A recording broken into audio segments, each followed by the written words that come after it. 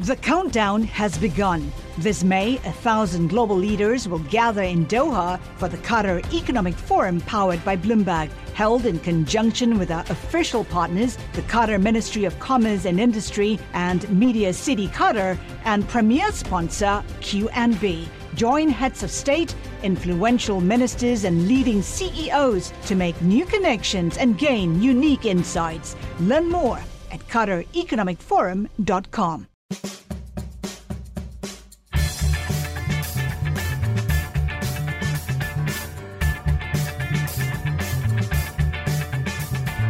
Put knowledge to work and grow your business with CIT. From transportation to healthcare to manufacturing, CIT offers commercial lending, leasing, and treasury management services for small and middle market businesses. Learn more at CIT.com. Put knowledge to work. Welcome to Deal of the Week, Bloomberg's weekly podcast devoted to mergers and acquisitions in this multi-trillion-dollar industry we call deals. I am your host, the guest and substitute host, Jeffrey McCracken, managing editor of Bloomberg's Global Deals coverage. Again, I'm filling in for Alex Sherman, our Ace M&A reporter, who's usually manning the microphone as we chat with bankers, lawyers, flax, M&A heads, etc. But Alex is still out for another week or two after his wife delivered baby number 2.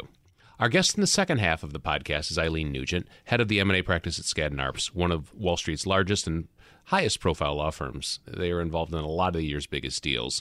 I would say they are a top 3, top 5 law firm year in, year out. Right now, we're going to have another conversation with Mr. Ed Hammond, another one of our Ace M&A reporters. Last week, we talked to Ed about his long-distance bike riding. Ed, any long rides so far? Yeah. Couple. Obviously, I was ill for a couple of days last week, and I definitely wasn't riding my bike on those 2 days. No, I rode a bit on Thursday, which was nice, and I had a race on Saturday, which was horrendous because I was still fatigued from Thursday, so I did very badly in that. And yeah, with this early spring weather that we've had, it's perfect. It's hard to sort of not go out every day, so I'm trying to get out in the mornings before work and stretch the legs. Very good, very good. Other than talking about cycling, we're going to have a conversation with Ed about a deal and a potential second deal involving some of the world's biggest hotel chains. As many of you remember, a few months ago, I think it was around November, Marriott announced its acquisition of the Starwood hotel chain for around $72 a share in cash and stock. Starwood owns hotel chains like the W and the Westin and the St. Regis. And that deal, which valued Starwood at about $12 billion, was going along and headed for a close. Then on March 10th, a Chinese-based insurance company called Anbang lobbed in an all-cash offer of $76 a share, which valued Starwood at close to $12.9 billion. Now Starwood and Marriott have confirmed they've received the offer, and both firms have to decide what to do. Ed, you've written about this a few times now. What is Anbang up to, and did anyone see this coming? I suppose we should have seen it coming. The answer is no, I don't think anyone did see this coming. It surprised the market. It certainly surprised the M&A reporting contingent on Wall Street. What are Anbang doing? I suppose that expanding is probably the best possible answer for it. They are clearly aggressively pursuing every hotel deal that they can at the moment.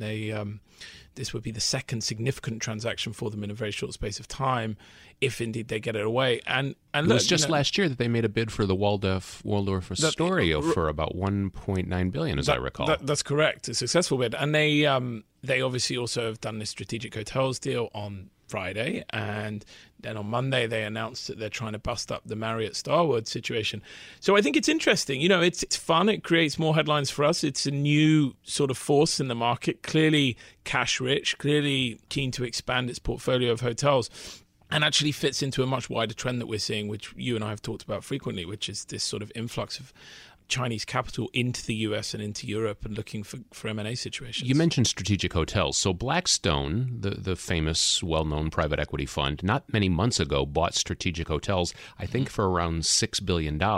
And then this Saturday it was announced that Anbang was buying it from Blackstone, literally just 3 months after Blackstone bought it, buying it from them for about $6.5 billion. Is that right? Yeah, it's like the best flip of the century. I'd love to be able to do real estate deals like that. Imagine that you're making $4.5 or $500 million for doing very little for just 3 months, and it's great. I mean, for Blackstone, it's a killer deal. And what's interesting is they must have known almost as soon as they bought the thing that they would be able to find a willing buyer in Anbang, and they did. And even by Blackstone's real estate standards. And, they are probably the best in the business at buying undervalued assets, turning them around fairly quickly and selling them either to, another buyer or putting them in the public market. And just doing it in that time frame is almost unheard of. So if Anbang is successful here with the Starwood situation, I think they become maybe the world's largest hotel chain. A company that no one knew about, very, very few people knew about a month ago, suddenly becomes the largest hotel chain in the world. That's incredible. I think that's right. I think certainly if you are doing it on a, as it were, by room basis, they would be the largest in the world. And doubly interesting because they're not actually even a hotel company or even a real estate company. They're an insurance company. And it sort of speaks to this thing that we've seen now, I suppose, for the last decade, and it actually was a theme again in the 80s, of the big insurance companies and the big pension funds, instead of owning real estate passively through REITs or through other third-party operators, they just like to own it themselves because it has the return profile that they like. It's something that is very, it has a demonstrable long-term revenue stream, and they've been buying it up in huge lots over the past few years. And this is just the kind of logical extension of that trend. Right. Warren Buffett has used the insurance model, if you will. They've got a lot of capital, and they're putting it to use. And as you said, they're being reasonably aggressive, especially here now with Anbang. Now, they're partnered with a couple others, I believe. There's a private equity fund that they're partnering with, and then Chris Flowers, former Goldman Sachs guy that people know quite well. Is that right? Yeah. So it's JC Flowers, and I want to get this right. I think it's called Primava Capital. Right. So, yeah. And look, this is, again, sort of classic model that we tend to see when Chinese companies are buying strategic assets in the US or in Europe. Part of it is the optics of it. It's seen as being less, I suppose, of a kind of affront on the sovereign ownership of these assets if the Chinese companies coming in are partnering with, with local companies or with kind of established private equity funds that operate already in the US. I think it makes sense that these guys would want to be part of this deal. I think it's the offer is a very full price for sure. This is a company that clearly has ambitions to expand and do lots of other deals. And if they can get in a ticket now, then who knows, they probably can tie up some more deals with them in future. What do you think Marriott's going to do? Do you expect they'll come back and try to top the bid from Anbang, or will they just take I think they're due roughly $400 million in termination in a break fee. I'm curious if they will come back or will they just take their money and go away? Yeah, it's an interesting question. I don't know enough about their capacity and their firepower to actually come back and try and top the Chinese bid. I think they would struggle to. I think it's a big bump over what the existing Marriott offer is. But that said, this is already a very consolidated marketplace. And, with Anbang going to become the biggest hotel operator by rooms, I think Marriott is going to have to think very carefully about whether or not it wants to become a sort of subscale player in a fast consolidating marketplace. And it's got to be an interesting, perhaps frightening time for the big hotel chains with Airbnb and how they've really, among these privately held unicorns, as we often call them, they seem to be one that is quite real and could threaten the larger hotel chains. But at the same time, we're seeing all this M&A. It's just kind of as I said, an interesting time right now for that space. Yeah, except that it is. And consolidation is often driven by sort of disruption and by fear that the industry or the business model that you have long had is changing, and one way to try and offset that and offset the lack of growth you therefore have is through M&A. I think Airbnb is really interesting. I mean, I wish Sherman was here because when you mention things like unicorn or I say disruption, I feel like we're both kind of talking slightly out of our area of expertise. But I did an Airbnb for the first time about a month ago, and it kind of revolutionized like my holiday, and I'm not sure I'll ever want to do a hotel again. It was just so much easier. I did it all through my phone. I didn't have to deal with anyone on the reception or any awkward stuff about, whether I'd done my minibar when I'd had too much to drink. It was great. It was so easy. I've never done an Airbnb, but you're starting strongly to recommend it. So you'd hinted at earlier, obviously this is another Chinese outbound acquisition. The biggest deal of the year, the biggest announced deal so far this year, was in fact a Chinese outbound deal where a company called ChemChina bought an agrichem company called Syngenta out of Europe. But that's not the only one. We've seen over and over, Chinese outbound deals in the tech space and elsewhere. Yep. And we see what's interesting is, I guess, for every deal we see announced or done, we hear about probably 4 or 5 others that don't necessarily make it that far along, but where there is Chinese interest either in an auction process or on a kind of bilateral basis where they've approached the company and not got it through. It's fascinating. I think that there was always this sense during this last M&A cycle, or this current M&A cycle even, that Chinese bid was sort of there but wasn't really real because, they might express interest, but they couldn't necessarily get the financing or the government approval to actually go through with the deal. And I think the last probably 4 or 5 months that has really started to change, and we're seeing these deals actually being executed. ChemChina obviously being the kind of biggest example of that. And they topped Monsanto, who had made 3 or possibly even 4 attempts to buy Syngenta over a period of years. And ChemChina came in very late in the game and offered a knockout bid that no one else could compete with. And obviously, it yet to close, but they successfully got Syngenta to agree to sell themselves. Right. And we had the GE appliance sale was another one where an Asian buyer came along and topped everybody else and substantially topped everybody else. Yep, that's absolutely right. And I think what's interesting with all of these Chinese deals, whether they're in real estate or whether they're in tech or appliances or agrichem, is we're seeing this shift in the regulatory landscape where, previously the CFIUS review was seen as so tough and so rigid that a lot of these Chinese buyers, I think, even when it made strategic sense for them to do a deal, would not do it just because the regulatory risk was too hard. And they're pushing now. I think they're thinking we can get these things through. There was some deals, I think, was it the Smithfield deal 2 years ago even, where CFIUS declared that sausages were an area of national interest and sort of, dragged their feet over the deal, but eventually did let it through. And I think there is now a much greater expectation on the part of not just Chinese, but foreign buyers generally that, they can, with the right arguments and particularly the right people on the ground here, they can get these complicated cross-border deals through the regulators. Yeah, I get the sense this won't be the last Chinese deal into the U.S. that we're discussing here on the podcast and writing about in the future. No, certainly from the number of times I call investment bankers or lawyers and find them in Beijing or some part of China and, not welcoming the call because it's 2 a.m. for them, I think on that basis alone, we would expect to see a lot more Chinese inbound activity. Thanks, Ed. Appreciate the time. Thank you.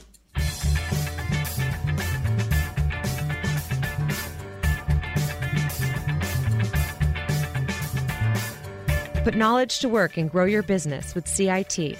From transportation to healthcare to manufacturing, CIT offers commercial lending, leasing, and treasury management services for small and middle market businesses. Learn more at CIT.com. Put knowledge to work.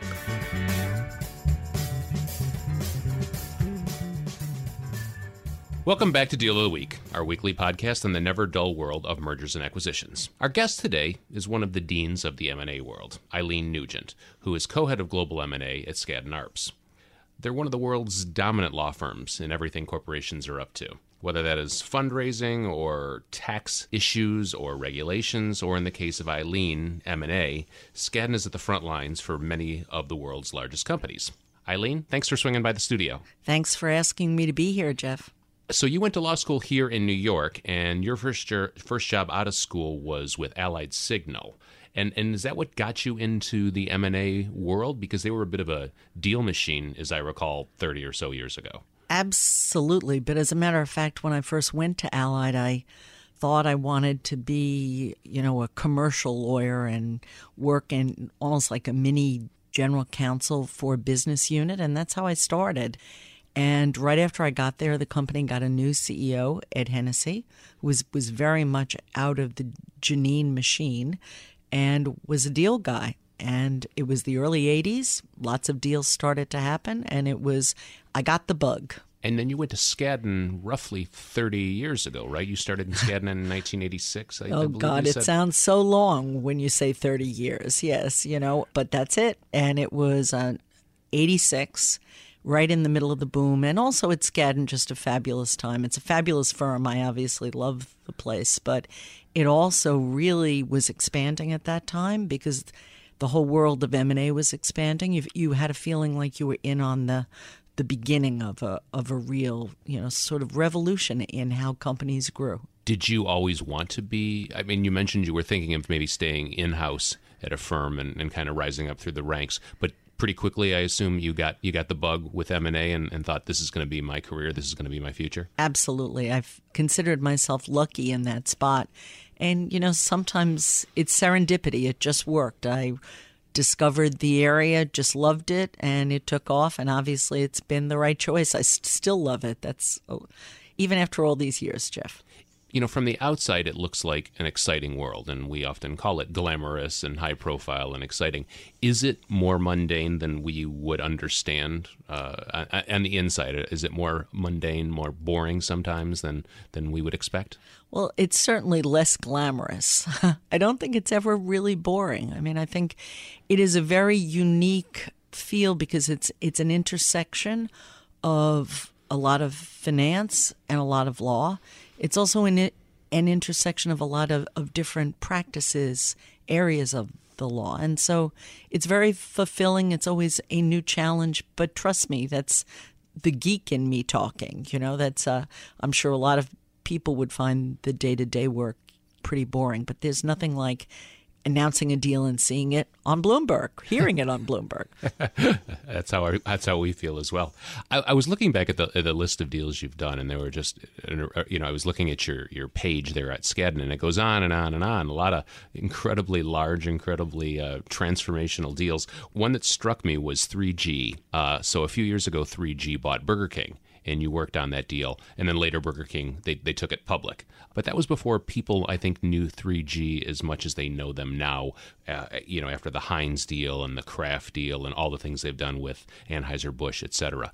Can you take us through that deal a little bit? I mean, how did that all come together, the 3G Burger King deal? Well, it was a fascinating deal, frankly, because they were a little unknown. I represented Burger King, but it was very interesting. They're very talented guys at 3G, and they came to the situation with a lot of ideas for Burger King, a lot of its expansion globally, particularly into Latin and South America. And they were it was their start, but they're fabulous guys, and it was very interesting to see them and how they learned about the business and just put together a great deal.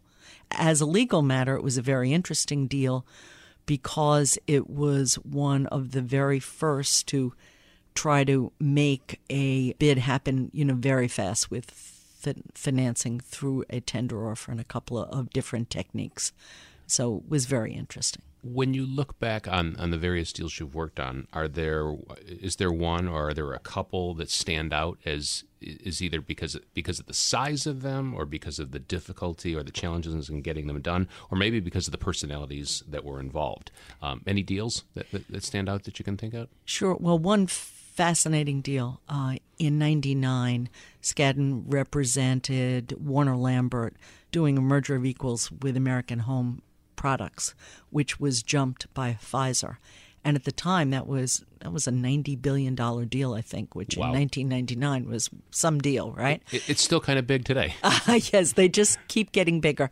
But that was an interesting thing because it was a full education in corporate law. You really had a friendly deal, a merger of equals, and then, a jump deal, which always has a little bit of an aspect of almost a hostile deal, and really learned a lot. It was a great experience. Any others besides the Warner Lambert Pfizer deal? Well, I think one of the things that's close to my heart, I've represented Endo Pharmaceuticals for a very long time, since 1997, through many changes back when they were a private company, having been bought by a private equity firm and then emerging by doing a merger with a public company.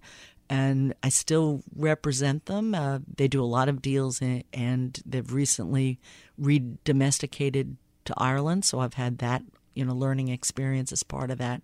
It's great, actually, to work a long time with a client and see their goals evolve. And They've have grown them a reach lot, them. haven't they? Oh, tremendous amount. They were a very small company back in 1997. When you got started, did you often look around the room when you were working on a big deal, whether this was the 80s or 90s or just a few years ago even, look around the room and say, boy, I'm about the only woman here? That happened a lot. It still happens occasionally, but nowhere near as much.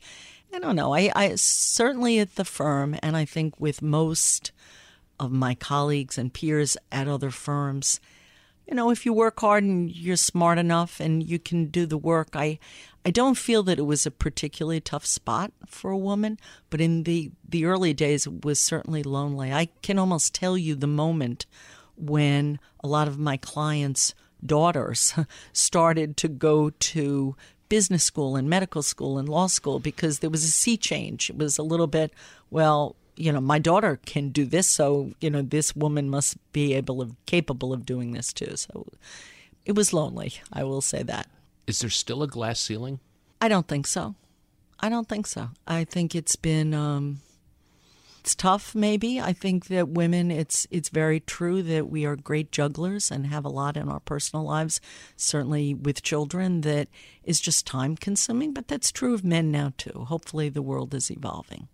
One of the reasons we have you on this week is because you're vice chair for the Tulane M&A conference. I've been going since 2009. It basically exists. It's one of the only M&A conferences I'm aware of. It exists for lawyers, right, to get continuing legal education. And they all meet down in New Orleans sometime later, later this week, to discuss M&A and figure out what's going on. But why don't you tell us a little bit more about Tulane and how that conference came together? Well, it really came together quite a while ago. We've been doing this for more than 25 years. I think this is the 27th year.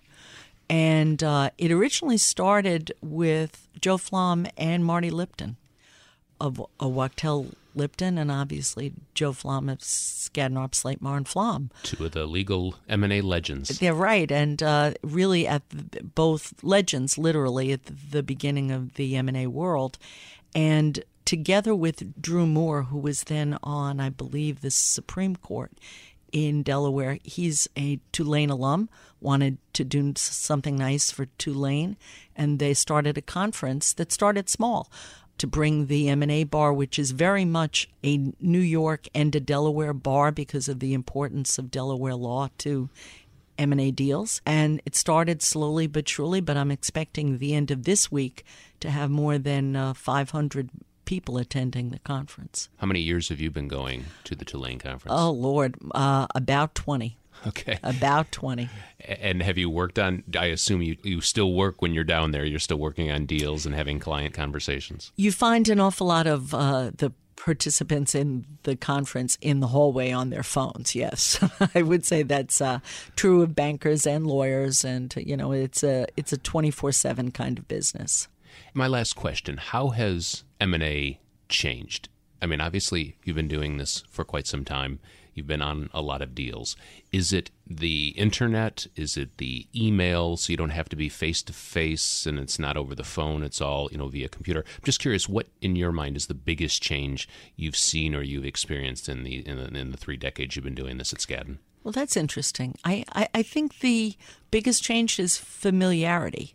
That at the very beginning, people were, it's hard to imagine this now, they didn't really understand what mergers were.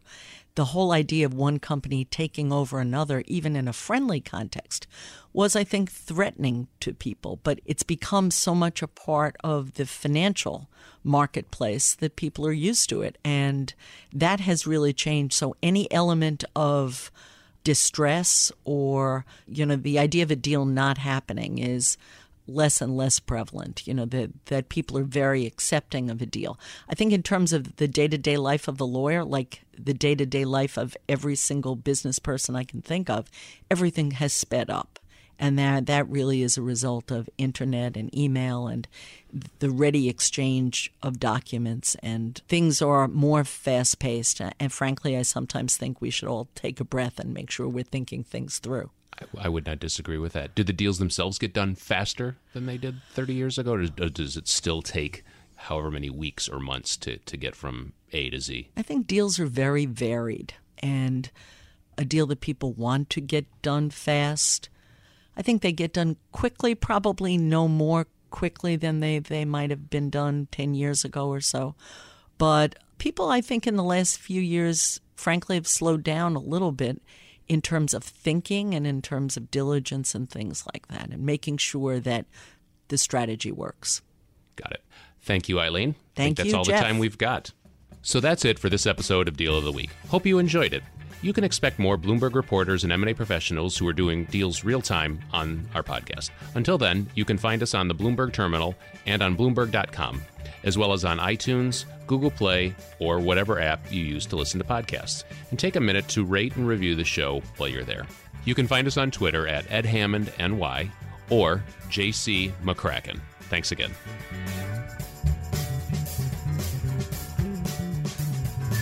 Put knowledge to work and grow your business with CIT. From transportation to healthcare to manufacturing, CIT offers commercial lending, leasing, and treasury management services for small and middle market businesses. Learn more at CIT.com. Put knowledge to work. The countdown has begun. From May 14th to 16th, 1,000 global leaders will gather in Doha for the Qatar Economic Forum powered by Bloomberg. Join heads of state, influential ministers, and leading CEOs to make new connections, gain unique insights, and uncover valuable opportunities in one of the world's most rapidly rising regions. Request your invite for this exclusive event at QatarEconomicForum.com.